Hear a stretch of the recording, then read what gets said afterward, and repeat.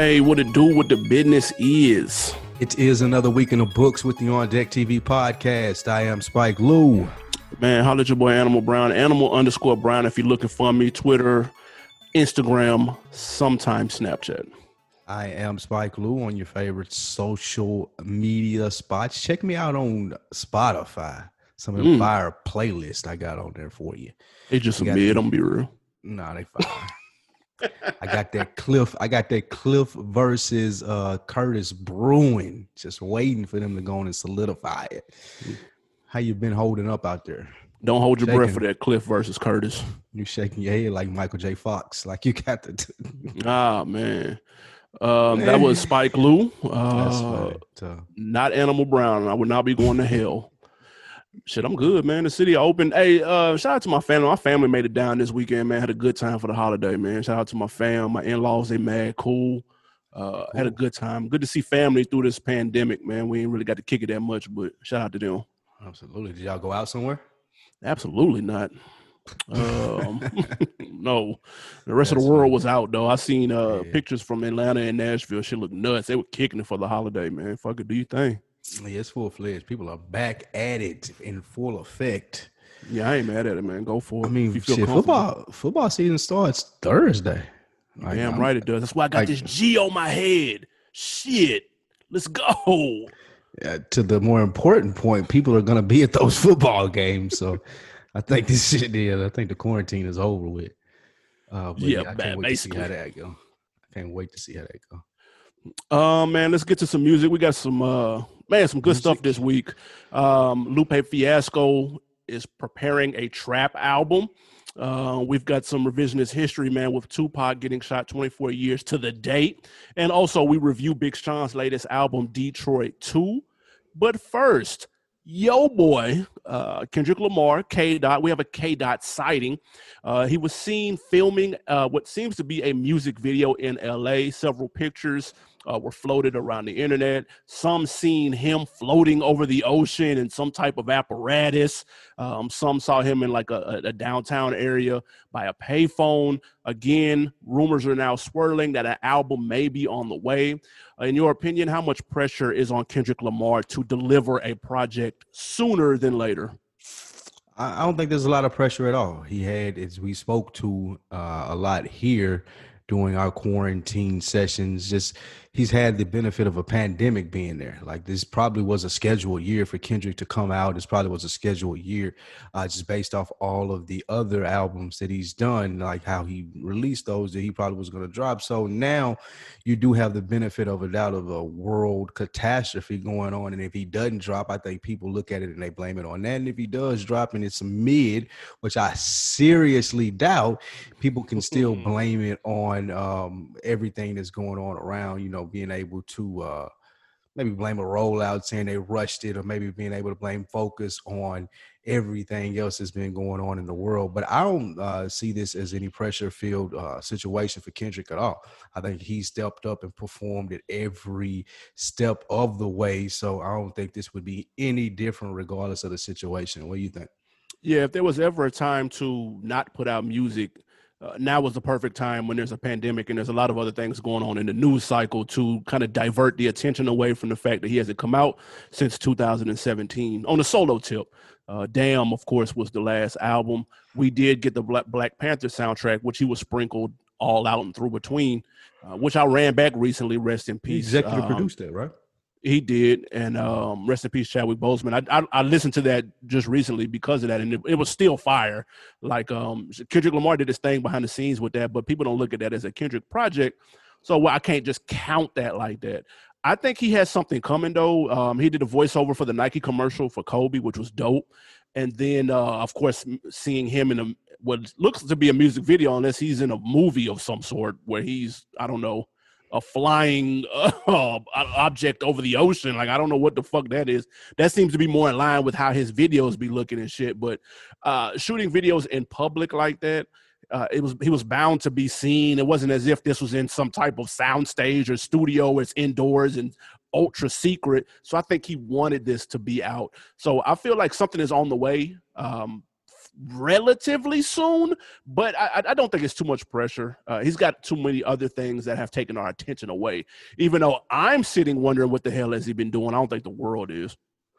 When you say sitting wondering, do you mean like working on music, or why hasn't he put anything out? It just why hasn't he? Why hasn't he put anything out? Like I understand, and I do stand by the thought that he was supposed to come out earlier this year, which is why he was headlining Coachella. I don't think he would have, done Coachella with 3-year-old songs, but there's so much that's gone on since the top of the year that he has to have sprinkled in some new material to talk about what the goings on and stuff that's been happening. So that's why I said there's not much pressure, because if he had something ready, but they went back and changed half of it because of what was happening, I can't knock that. That makes all the sense. That would be the smart play, actually. But once people start coming outside and it's 20,000 people at football games and life resumes some type of normalcy, we're going to be like, dude, where the fuck is Kendrick Lamar and what is he doing? At some point. I think that him, Kendrick Lamar, Drake, and J. Cole all have projects that we're going to be getting before the end of this year, out within the next 3 months. So I expect all of them to put some fire out there and kind of push us through the end of the year. I don't know if Kendrick gonna drop by this year though. End of the year. End of the year. You need it. You got to hope for it. I don't need it. I mean, he just got the. What does he think he is, dude? He Prince? He gonna take 4 or 5 years? He's Sade? Like, come on, he ain't missed though. When you ain't missed, I think you can take as much time as you need to as far as your creative process, because people expect it. Now, if he come out and it's a flop, then you have to get right back to the drawing board. But I feel like him having the luxury of not missing in his catalog, then he's just on coast mode. As far as in between, I don't think when he gets to the albums, he's on coast mode though, which we'll see. Yeah, we'll see.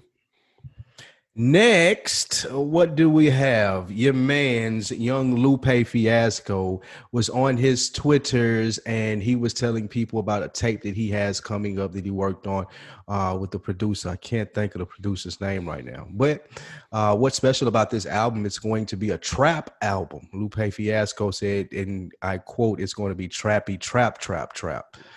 Is what he specified to his listeners on his Twitter feed. So he said, if you ain't trying to hear that, then you might want to skip this project. My question to you, is it cool or corny for an artist like Lupe to come out with a trap album? First of all, what happened to retired Lupe? That's number one. I could have swore he was. Yeah, I could have swore he was going to be retired and like be like a ninja in Japan or something. I don't know. I thought that's what he was going to do. Apparently not. He's back rapping, which I'm fine with. And this is going to be an EP, so it's going to be short and straight to the point. But I don't think it's corny for someone of his caliber to make a project like this. Like, he's talented enough of a rapper to make a specific themed album and not necessarily do it for clout. But to probably have a message behind it. I'm actually looking forward to this. This is the most interested I've been in a Lupe project in years, just because he said the type of music it is. So I think he's good enough and talented enough to not do this chasing trends or trying to be cool. Instead, flipping what's going on in the sound of hip hop today, turning it on his head and just doing it Lupe style. And I think he can do that. And I'm interested in hearing it for sure. How are you? Lupe is a very clever rapper. As you said, he can take very different concepts and put albums out, like he did the one with the slave on the ship, came over here a while ago that we make fun of. But to be honest, like this, to have a concept to an album and follow it all the way through is as a statement as far as you as an artist. So I too am looking forward to this. I don't think that Lupe is like Slim Jesus. Like, he ain't just like randomly gonna be rapping about shooting niggas up and just saying keywords that he think trap music uses. Lupe comes from a line of trappers up in Chicago, so I think that he will have an interesting perspective of it, and he's a bright dude. Like, Lupe, I may not be here for all of the music that he puts out, but I can definitely tell that he's a smart guy. So like you said, I'm interested to see what type of spin that he's going to put on and what type of stories that he has, because he ain't pulling them out of thin air. He is a couple people removed from shit that go down in the trap. So I'd love to hear artists like Lupe, a hell of of a rapper. So him being a hell of a rapper and being able to mix his style up with trap shit and put that out there to be digestible by people that love trap music like myself, I'm here for it. I definitely want to see it. Yeah, Lupe, don't get it confused, guys. We know he came out with the skateboard and shit, but he had a front row seat to the bullshit. So this man from Chili doing what, 20 years now? He's out. He made it out longer than that, man. I think they might have threw the book at him. That's his manager. So he had a front row seat to the bullshit. He didn't necessarily partake, or that we know of. Hell, maybe we might find out something different. But he's a poet. He's a writer. He can paint pictures.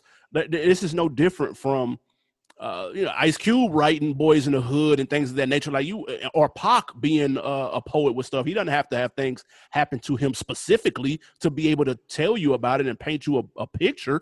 So I'm here for it, man. I like when Lupe does stuff like this. He had a Gangsta Grills several years ago over Jack Beats, in which he was completely lacing shit. So when you take a super lyrical, miracle, spiritual guy like Lupe and put him in a different genre, I think he's dope enough to pull this off and not sound like he's chasing clout. I'm ready for this. I hope this actually happens and he's not just talking and that we never get this and he jumps back on with the karate suit and shit. That's gonna get on my nerves. But I'm I definitely want to hear this, and you mentioned the clout chasing part of it. I think for an artist like Lupe, if he hadn't had those other albums that were conceptually based, then that would be a fair argument. But like you said, like he does this shit all the time, whether it's a concept you want to hear or not. This just happens to be a concept that I'm tuning in for. So I do hope that it comes out and we get to see it. I look forward to trap Lupe, maybe on some drill beats and shit like that, to see how it go. What if he changed his name or something for this album? Like how Musique did when he turned into a rapper. He ain't got to go that far. He ain't got to go that far. We definitely don't want to see him go that far. Stay Lupe. Just give us a little grimy Chicago shit, and we in there. He can do some shit with King Von or something like they do. Something like that. He need the features on there. That'll be hard. That would be dope. He get the little young Chicago niggas on there. I'm here for that, man. Next up, man, September 7th, 1996. 24 years to the day, man. The famous shooting in Las Vegas of Tupac Shakur, of course, 7 days later, he succumbed to the wounds, passing away. Even 24 years later, is this still the biggest hip-hop headline ever? Absolutely. I think that from this was, to start with why it is, Tupac was the consummate rapper. Like, he is, in my opinion, what most rappers model themselves after as far as a career and trying to market themselves, be put out there what they want to be displayed as. So when he was shot first and it broke on MTV News, I'll never forget that. Kurt Loder, I think, came in with the little breaking news and shit. We were headed to the fair, like the county fair. We were walking to that. And it's just, this story has been told so many times, so many different variations of what happened, so many conspiracy theories. It's such a piece of hip hop history in the mainstream, subculture, wherever you look. This is one that will turn the meter, especially if there's new information about it. If there's anything that goes into what was the mindset or the conspiracy theories that all float out there, this is still the thing that I think, regardless of the generation, that keeps hip hop fans talking. So it's the biggest story. I can't think of anything off the top of my head that I thought of sitting preparing for this where you like, this is right there with it, because everything else is just because there was death involved too. Everything else compared to this is just like minute. So I would say this is the biggest story that has been in hip hop, period. Yeah, it gets compared to the Nipsey shooting. It gets compared to that. There's a lot of similarities regarding that. Of course, they both happen on the West Coast, but to say that's close, you got to put air quotes over close, because there's nothing else that's close to this right here. Not only has this been referenced 50,000 times, there's been TV shows made of it. There's been movies, documentaries. There's people, doing interviews, Vlad, and they have a name because they were involved in this somehow, from the police to the people who allegedly were in the car that shot at Pac. the infamous picture of him next to Suge with the Coogee on, like all of that Video, the video beforehand. All of that shit, bro. The Tyson fight video, like, bro, this will be the biggest moment in hip hop. I don't see anything else topping this. Like, honestly, like, people got to understand where Tupac was at the time. He was, like you said, kind of the rapper's rapper in regards to the ladies. The streets rock with him. The ladies rock with him. The nerds rock with him. He crossed over. White folks rock with him. He was in movies. He was bro, and he was young. He was in his prime. So it would be somebody of that magnitude in their prime dying suddenly, and that just doesn't happen. Thankfully, it just doesn't happen often, right. Which is why people compare this to Nipsey, because you could feel he was just getting started, so to speak, even though he had been around for a little bit. So it felt that he was just at the tip of the iceberg of his prime, and he was gunned down seemingly randomly. And that was the first big murder of the social media era. So that is close because of that. But the person who Pac was, he was larger than life. And so that's why this, I don't see anything topping this. I promise. Like, even when you talk rap beefs and stuff, like all of this circles back to Tupac. They always mention Pac, yeah. Bro, if two people get to beefing tomorrow, you're gonna go, man, we don't want it to end up like Tupac. It's just there's always this point in which you go back and reference this particular situation, and it's just I don't see that changing. This was huge. I can't even really compare it to. I'm trying to think of some sports shit. I can't compare it to nothing. It was the biggest deal ever, nigga. It's a fact. Like, and still to this day, like you said, it was the biggest deal and still is a big deal. Like, there were documentaries released within the last like 2-3 years. People still talking about this and the Biggie murders.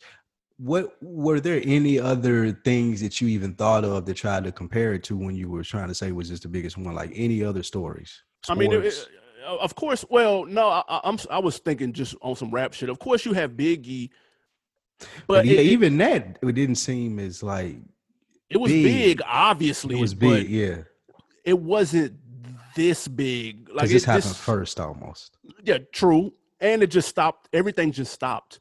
Nipsey's the closest, bro, because of social media, in my opinion. Everything stopped. I remember where I was at for that. Like, I don't feel like I'm gonna forget that anytime soon. But bro, like Drake would have to, but it had to be something ridiculous, bro. Like, I just can't. It had to be something I can't fathom to match it.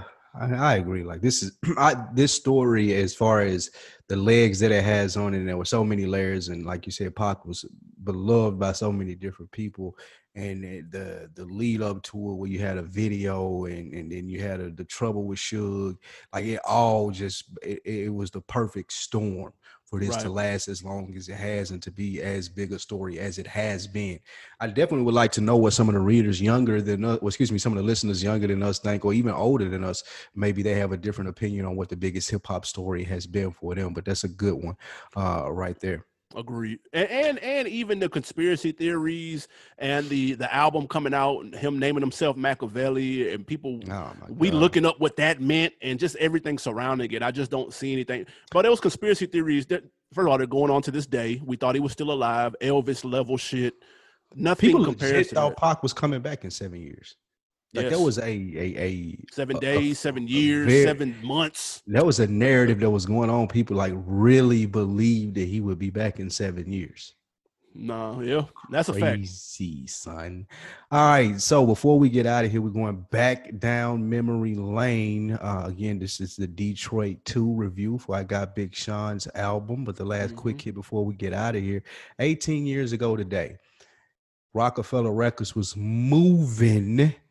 And Dame Dash felt it amongst himself to bring in his Harlem counterparts, Dipset, and he wanted to throw his man Cam'ron a VP position at Rockefeller Records.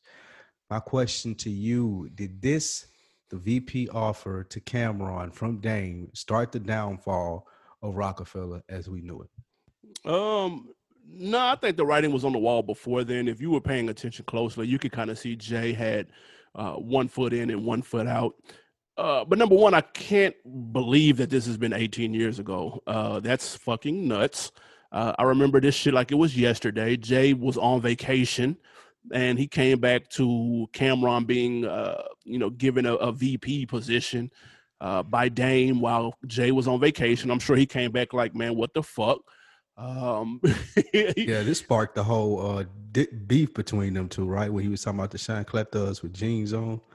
Yeah, I mean, that was always a kind of a little underlying Harlem versus Brooklyn. It was a little bit of tension there previously, even if it was warranted or not.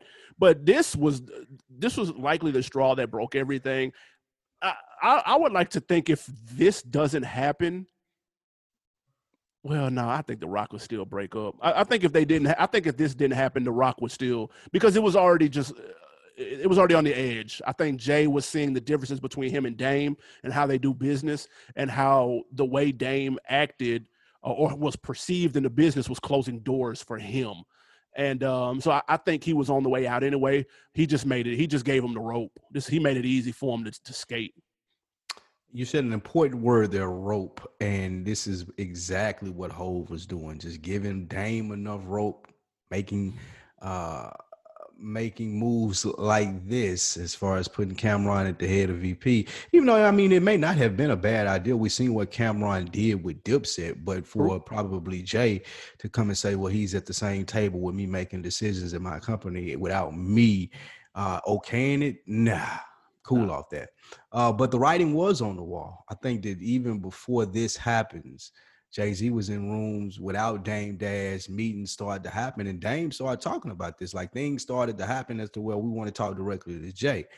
And Dame was like, well, what am I here to do if we just you guys just want to talk directly to Jay? My job is supposed to be the business part of it. He the artist, so he don't got to worry about it. Once Jay started worrying about the business part of it, that's when they started, things started to go left.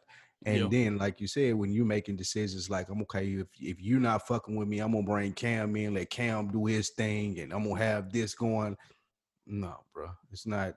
All of those things are just more motivation for Jay-Z not to be the bad guy. He was just looking for ways out where he didn't have to be the bad guy.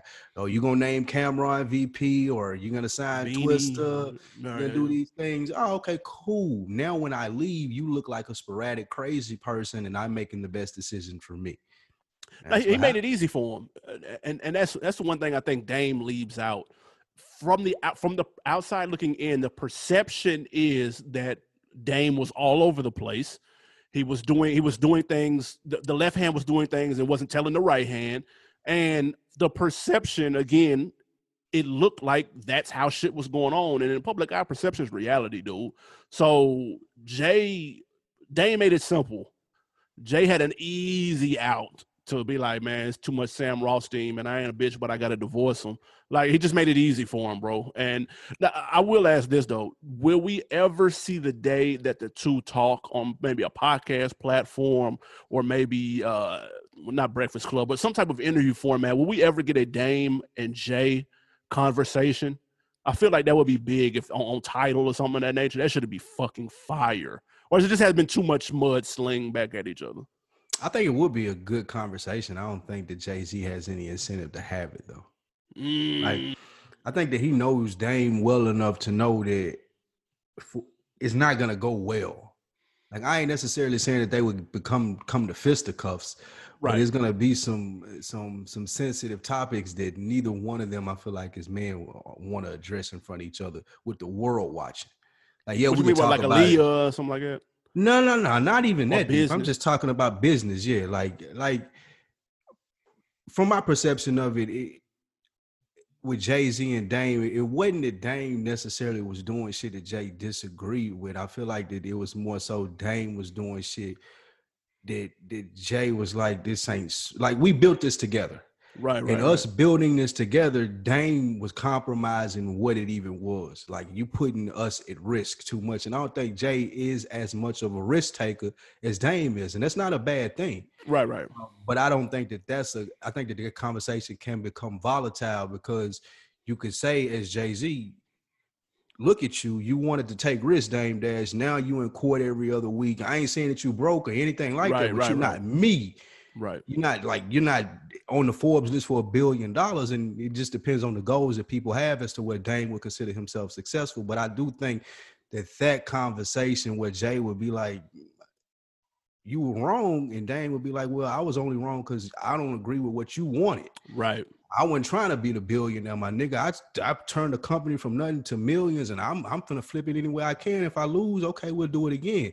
And I don't think Jay necessarily wanted that. Jay wasn't like, nah, lose, my nigga. We up this many million. How would you even fathom losing? And I don't think Dame look at it the same way. And then that conversation, I think, turns ugly in person. So they don't want to do that with the world watching, because my biggest thing in this has always been, I don't necessarily see Dame as wrong. It's just two different sets of opinion. And Jay looks right. If people will say, well, he got $1 billion and I don't know what Dame has, Jay definitely looks right. But if the opinion of it is like my perception or my mind frame is just different from yours, there is no right or wrong answer to it, I don't think. Agreed, but unfortunately, that's not how it would play out if they were to sit together.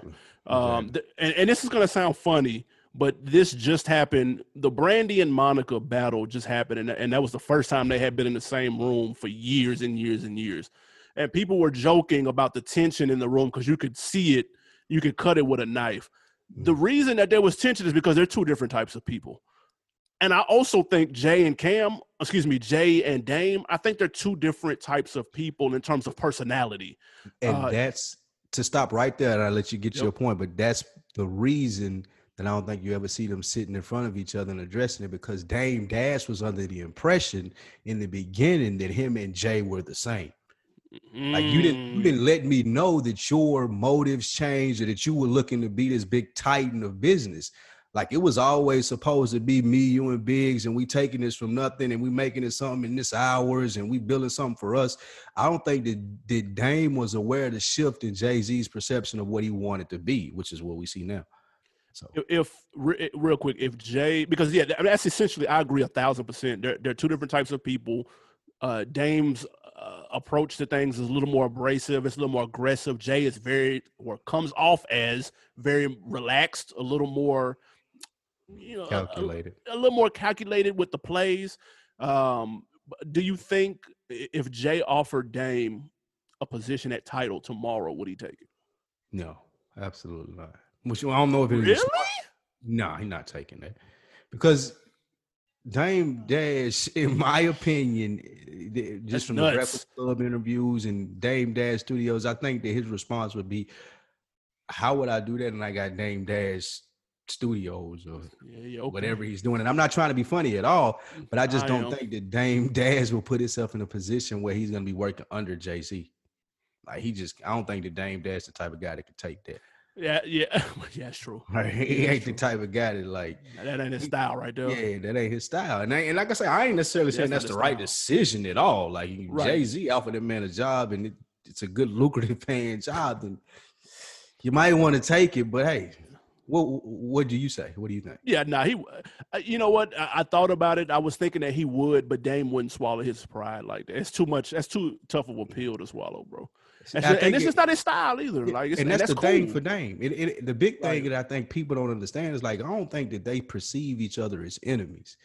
Like Jay don't look at Dame as an enemy, and Dame don't look at Jay as an enemy. But I think both of them are hurt by Jay probably thought that Dame would grow into the guy that he is, and Dame probably thought that Jay was gonna stay the guy that he knew. And that's where their big misconceptions with each other come from, and why I don't think those fences have been mended, because I don't think they articulated to each other, hey, this is what I'm on. And the other one could have been like, well, hey, this is what I'm on. Can we meet somewhere in the middle? Like that conversation was never had. It's like, I'm over here to the left, you over here to the right. It's a cold war going on. Boom, it's over. I ain't gonna lie though, that one-on-one would be must-see TV. So good. That would be oh my God. I don't know who could moderate it, or I don't know. JBP, Joe Budden. That's it. 100%. Joe Budden would get that live cracking. Not the whole podcast, just the pull-up though. The one-on-one with Joe. Joe would have that right. Never heard of him. That would be fire. Yeah, well, do not hold your breath on that, ladies and gentlemen. Man, we've got a new album to speak of, guys. Big Sean, Detroit 2. Almost to the day of Detroit 1, his mixtape from several years back. we talked about our expectations last week. You know how we get down: expectations, initial thoughts, highlights, lowlights, and then we'll have a rating. But we talked about our expectations last week, so I wanted to switch it up just a little bit for this particular review. I don't know what your view of Twitter and Instagram was when this Big Sean came out, but from my perspective, I saw a lot of people that didn't like Big Sean that I wasn't necessarily aware of. There was a lot of people who were saying he was lame or just not a fan, and I didn't realize he didn't have this many. It kind of reminded me of J. Cole when he came out with Snow on the Bluff. I didn't really realize how many people didn't like J. Cole like that. That was a little eye-opening. The same thing for Big Sean. Did you not see that? You're looking at me sideways. What was the perspective from your end? The internet's disdain for Big Sean is in the rundown. I just don't understand what disdain came from. There was a lot of it. I saw he was lame. I saw he was corny. This has been his criticism his whole career, though. I didn't know that. That's what I'm saying. This is new to me. And I'm not being funny here, but do you know any people from Detroit? Yes. Do they like him? I've never heard them shit on him, but I don't know if they talk like about him, though, do they? I think I know a couple of people from Detroit. What I've always known, people don't hate Big Sean, but he isn't Detroit to them. Like he ain't like even with Eminem, and it ain't a white black thing. I don't want people to think it's a race thing. Where he was raised in the suburbs, because it's not that. It's like Detroit breed a certain type of person. Like if you look at interviews from Cash Dog, Bodie James, Royce, 42 Doug, most of the people on the Detroit, the Friday Night Freestyle, Detroit, there's a certain type of person that a Detroit person is. And Big Sean never really has given that off.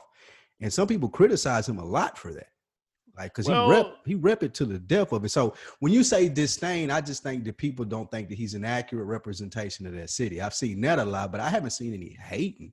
I wouldn't call it that. I don't think that nobody say he can't rap. I've seen several people on Twitter who were saying he was lame, square, whack.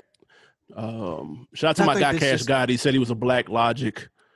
And here's the thing, and I understand the Detroit perspective, but unless Twitter is a Detroit only app, which would be very interesting because I'm on it and I'm not from fucking 8 Mile. So I'm trying to understand what it was that Big Sean did. If somebody can please send me the link, if they can tag me in something, because I missed it. I don't get. What are you missing? I don't understand what you're saying. You're missing because they're saying he was like square. Like usually when people are lame or corny, they've got several different examples of getting that title. Chance the Rapper is lame and corny. I can name you 10 different reasons why I say that about him.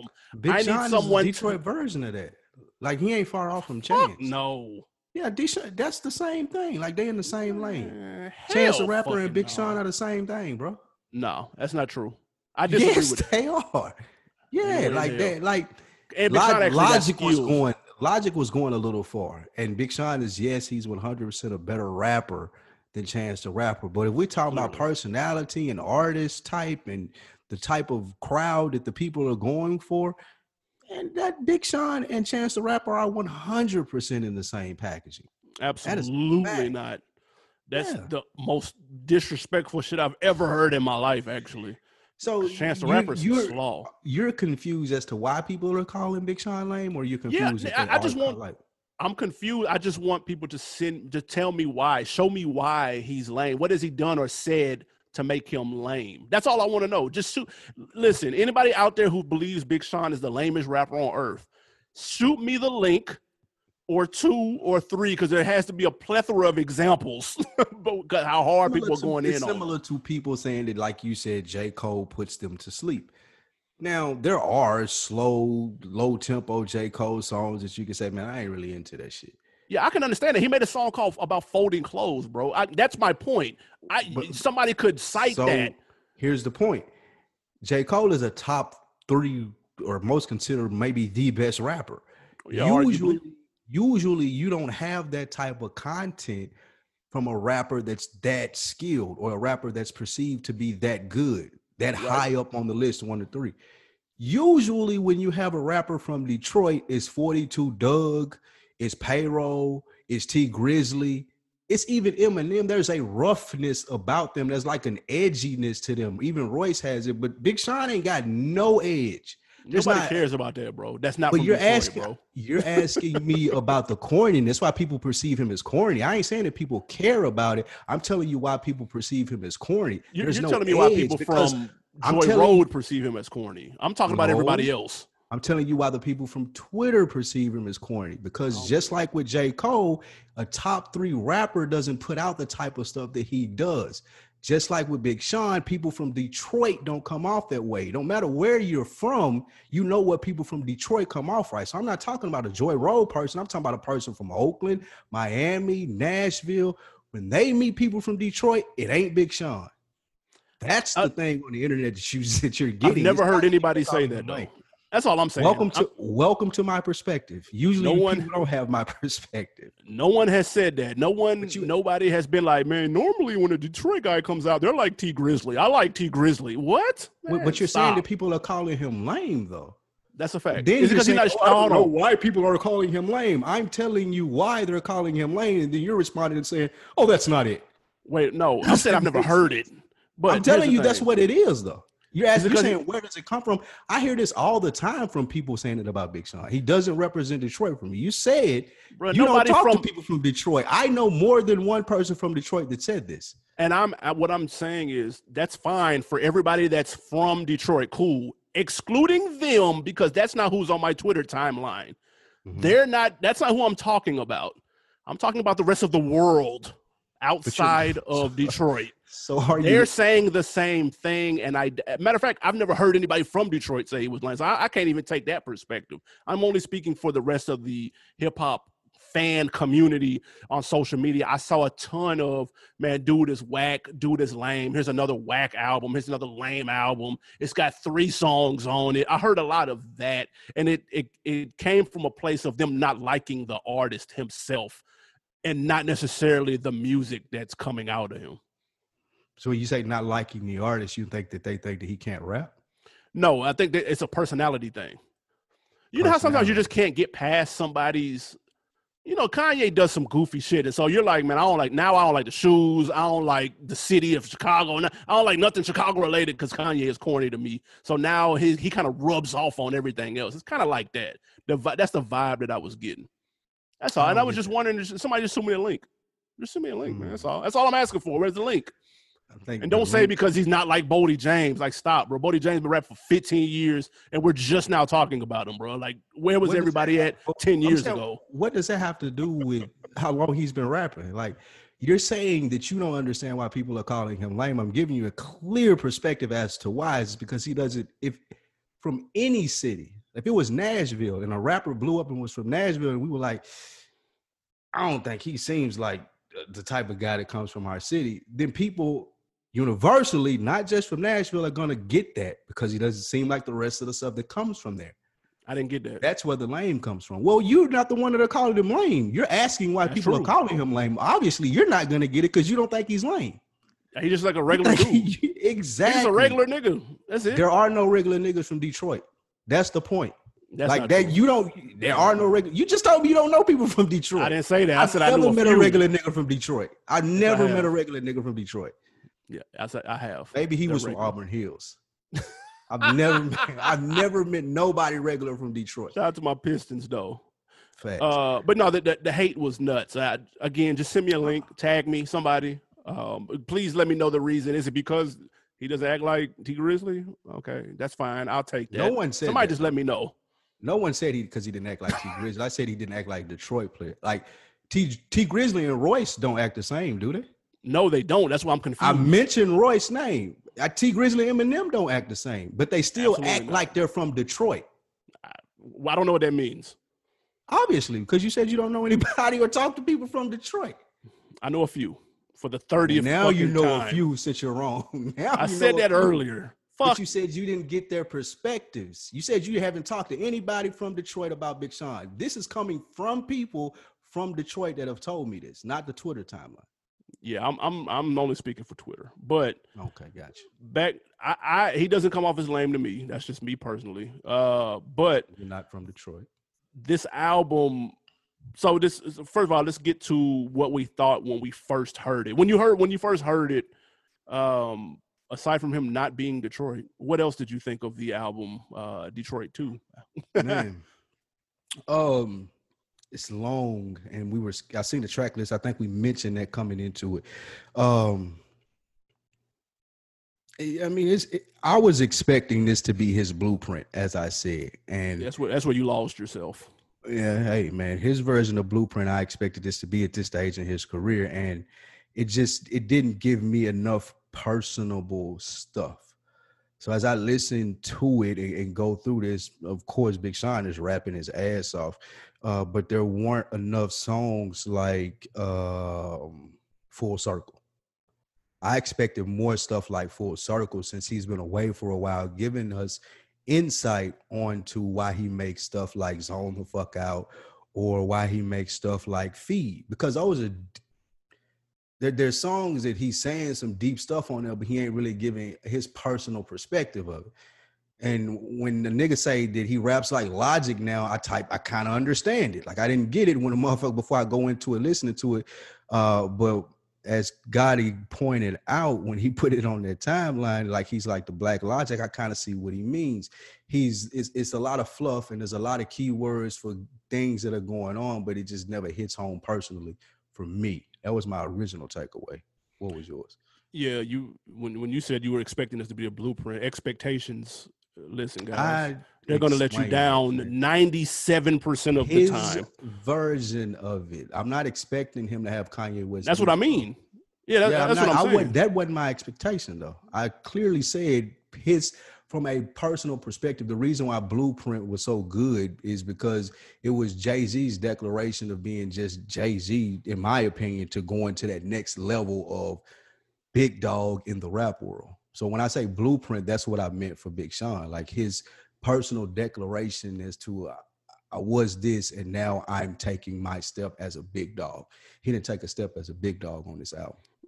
Man, I thought when I first heard this, I made it about halfway through in one sitting. I was about like number 10, number 11. And shout out to my guy Bird, he hit me up. And he was also halfway through. So we had a little inside the NBA halftime show discussion about the album and where we were at with it so far.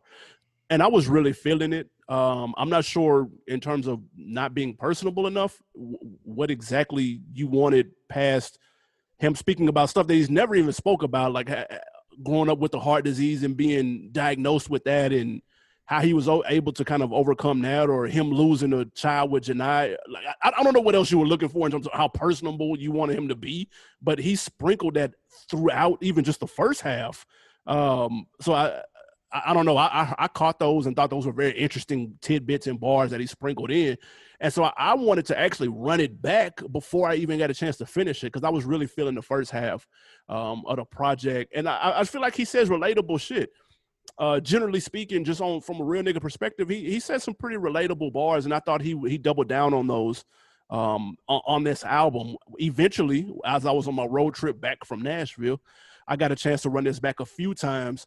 And I grew to like it kind of the more that I listened to it. I'm a fan of his. I think he's got maybe one or two misses. That Hall of Fame album I think was terrible, and his debut album was just some look cool. But I do like Dark Sky Paradise. I think that's the closest he'll probably get to a classic. And I liked I Decided as well.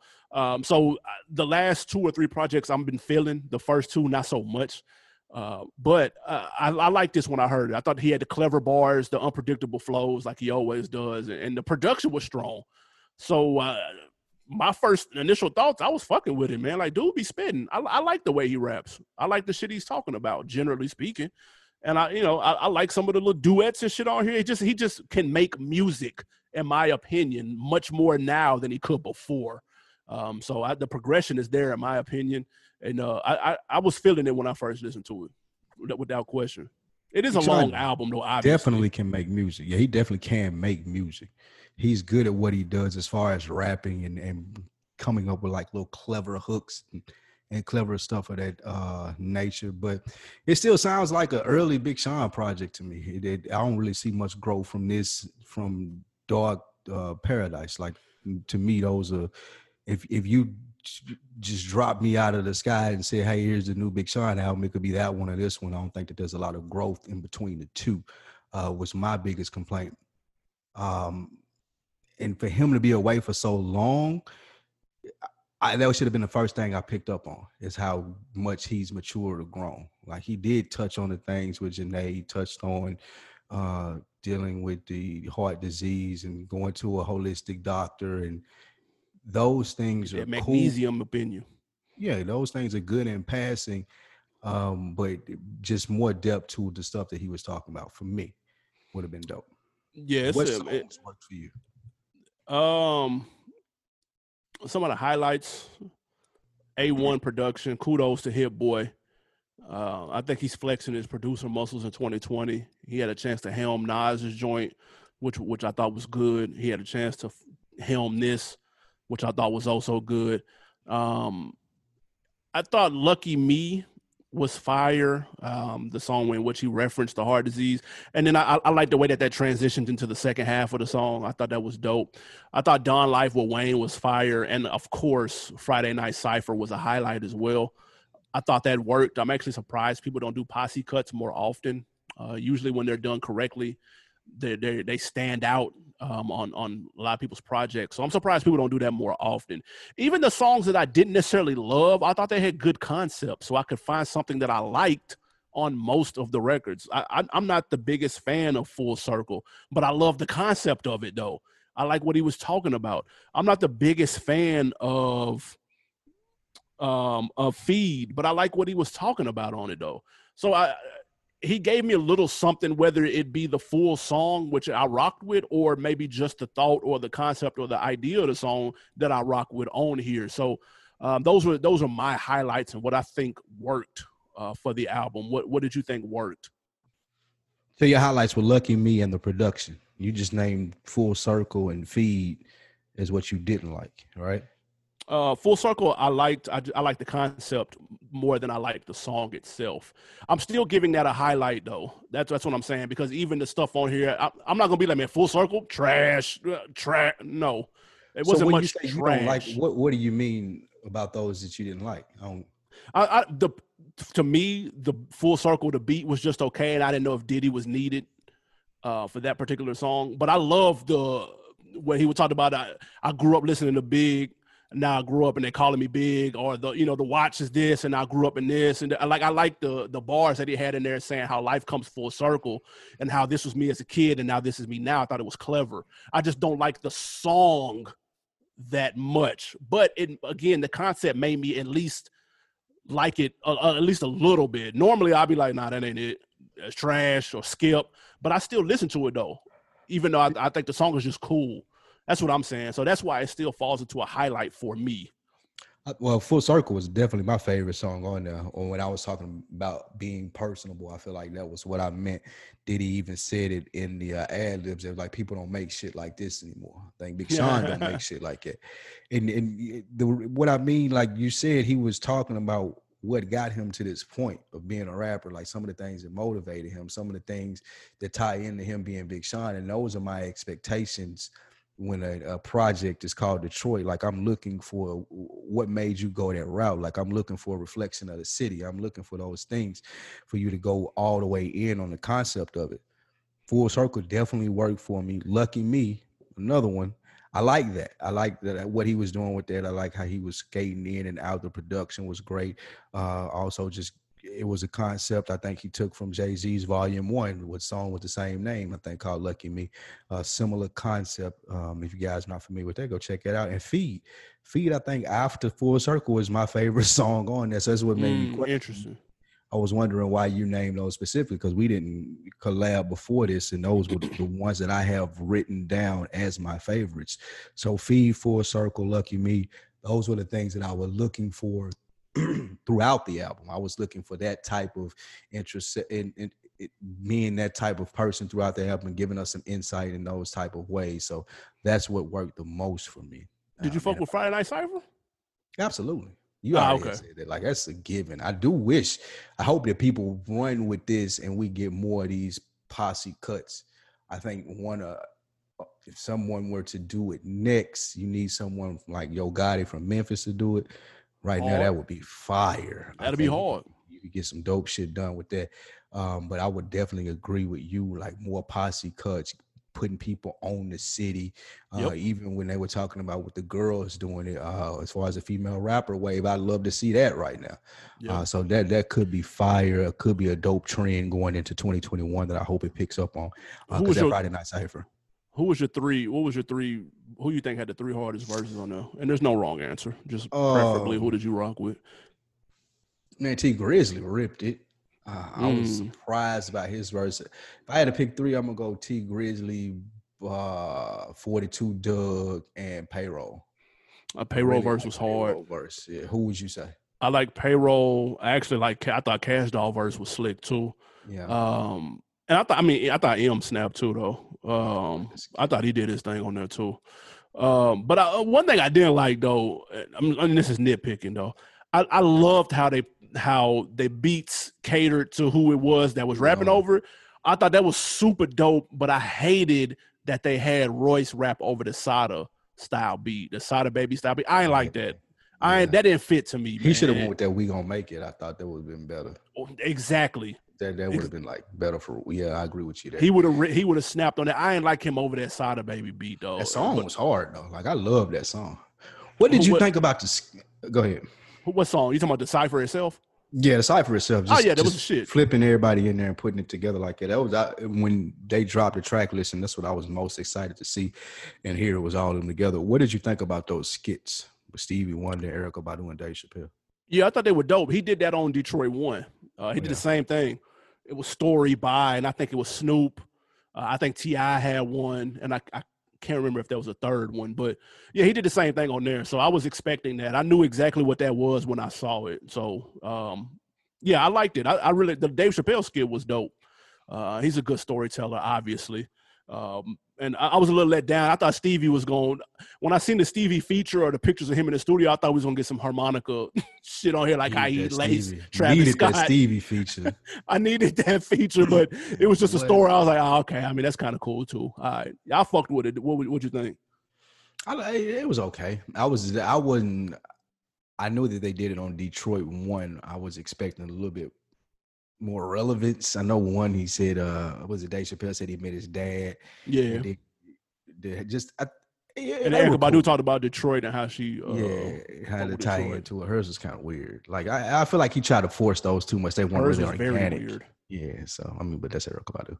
Right. Also, what worked for me were the features from Dom. I think Dom is on a fucking hit streak. He lacing people with the features this year, going all the way back to Game's album. I think Young Thug did his thing on the feature, and I absolutely not. Wait a second. Absolutely what? Murdered that. I ran that back immediately. Y'all niggas be gassing back immediately. The legend that is Young Thug, man.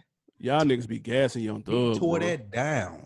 That nigga gonna be talking about shit. He tore that down. No. Absolutely. I'm not mad at that song, but he wasn't talking about a goddamn thing, though. He tore that down. Ripped it. I actually ripped it. What didn't work? Zone the fuck out, I feel like was super lame. What? Yeah, it's lame. Zen the fuck out, excuse me, is lame. Damn. I think that's part of the reason that Big Sean gets flack. Like he was ripping it sounds good, but like, where you gonna play that in the club?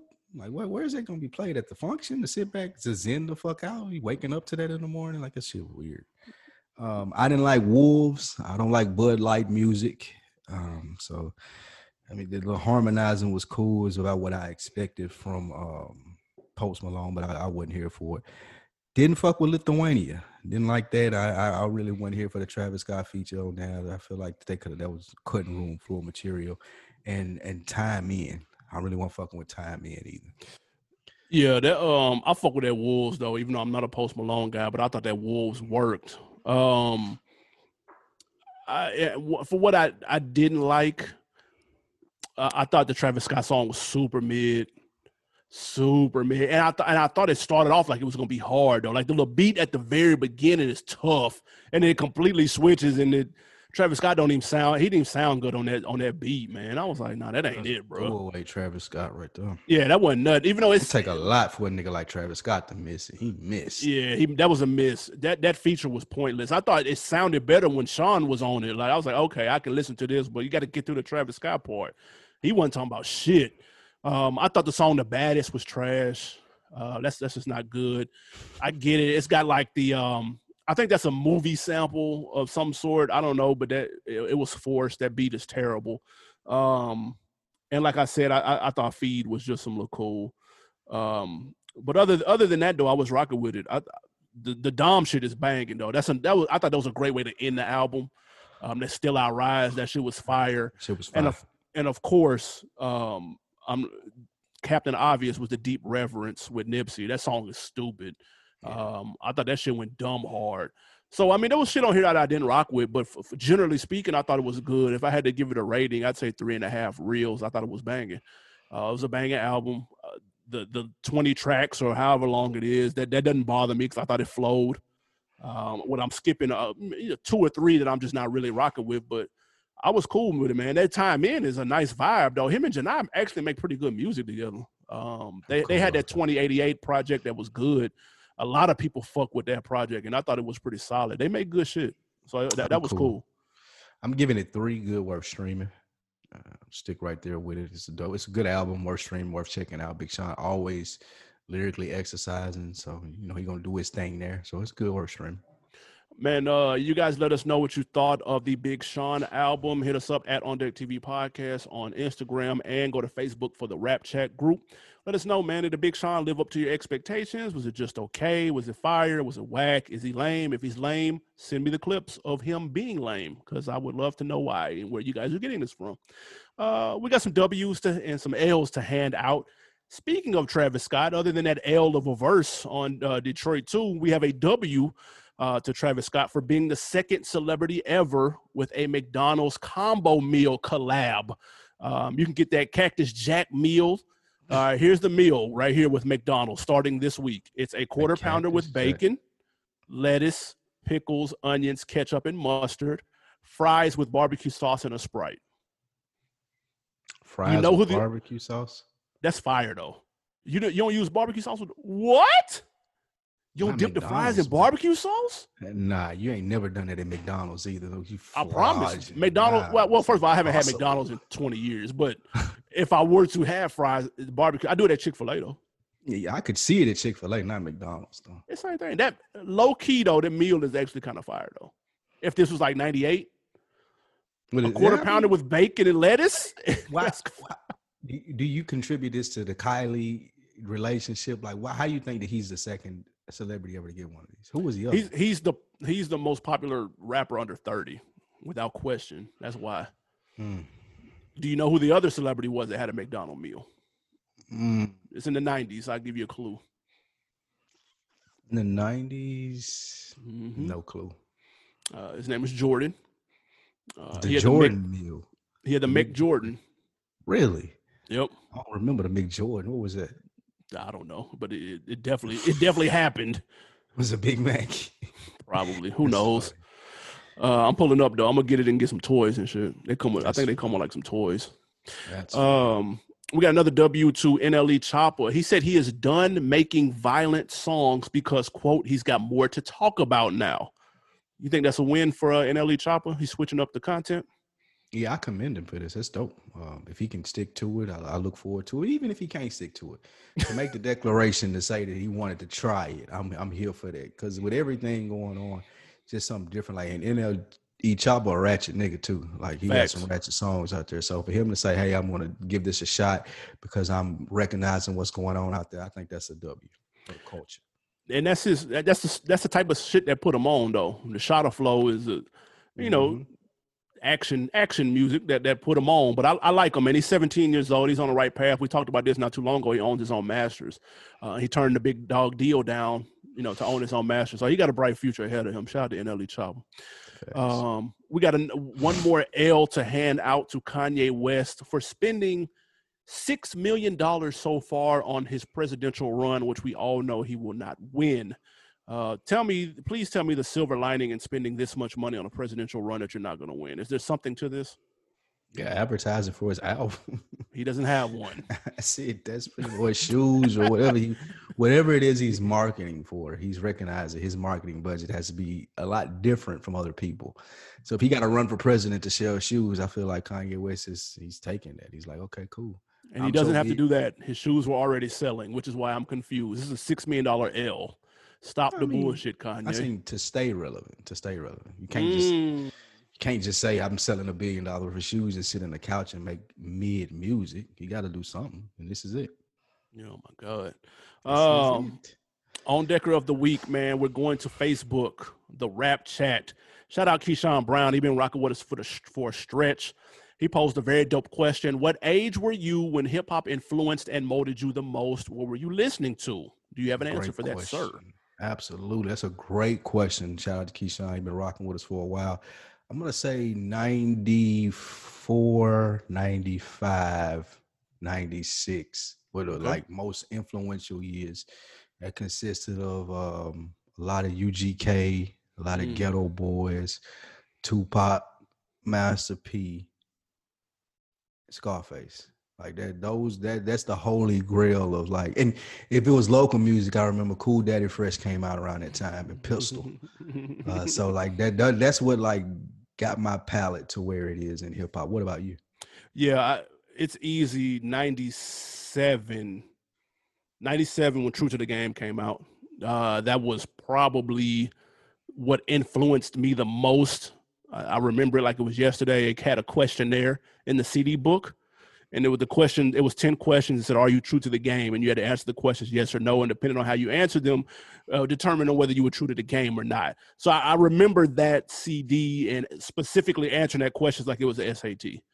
And I passed, of course, because I'm a true motherfucker, obviously. And that was a big thing for me. I like the music was super hard, but it wasn't, there was a balance to it. I always thought P had a nice balance to the street shit versus kind of the realities of the street shit and what could come with that if you want to jump off in that game. So he was always quick to be, we hustle to eat, not because it's cool and stuff like that. So I always took that kind of to heart. I thought it was a real way of looking at it and not just look at this Benz, look at this Beamer that I'm in and not just flossing with it, like how some people kind of look at some artists today as they're only giving one side. So 97, easily true to the game without question. Great question, though. Shout out to Keyshawn Brown. Yes. We appreciate that, big dog. What do you have to put me on, sir? I'm glad you freaking asked. It's a book, and that book is about caste systems in the United States. It was written by Isabella Wilkerson, and it's called Caste, The Origins of Our Discontents. And it's about how it's comparing the United States racial system to the caste systems of India. Really, really good book as far as the perspective of Black people. And I know we were having a conversation with our friend from Black Pod Collective about, different things. And it's made me want to read this book and kind of have some answers to questions that we were talking about offline that I'm going to have for next time. Better believe it. But this is a really good book breaking down the thought processes behind Black and white and the setups that they have in America. It's really, really good. That's dope. What's the name of it again? It's called Caste, The Origins of Our Discontents by Isabel Wilkerson. Okay. Really, really good. Definitely dope. Audible too, so you can listen to it. I need that. For me, and I cannot remember if I've said this before. I hope not, because how sometimes when you on demand and they'll have a certain amount of episodes for free, and then they'll have like one or two you got to pay for them. You like maybe it's a bitch or something you really into, that. So you just like fuck it, just take my $2.99. I was watching a show with A-Rod called Back in the Game. It's kind of like The Prophet, but for sports athletes, and it takes sports athletes who have fallen on hard times and all right, guys, editor's note: lose internet cut off right at the end of this episode. Okay, so it was right in the middle of my put on, which was fire. All right, so first off, Lou, get your shit together. All right, pay your damn internet bill. Number two, y'all make sure y'all check out Back in the Game. It's on MSNBC or CNBC. That's the same damn thing anyway. And it's about Rodriguez putting players and celebrities who have fallen on hard times back on their feet by calling different plays and how to get their brands and shit back popping. It's really dope if you're into the financial side of, business and entrepreneurship. So y'all make sure y'all check that out.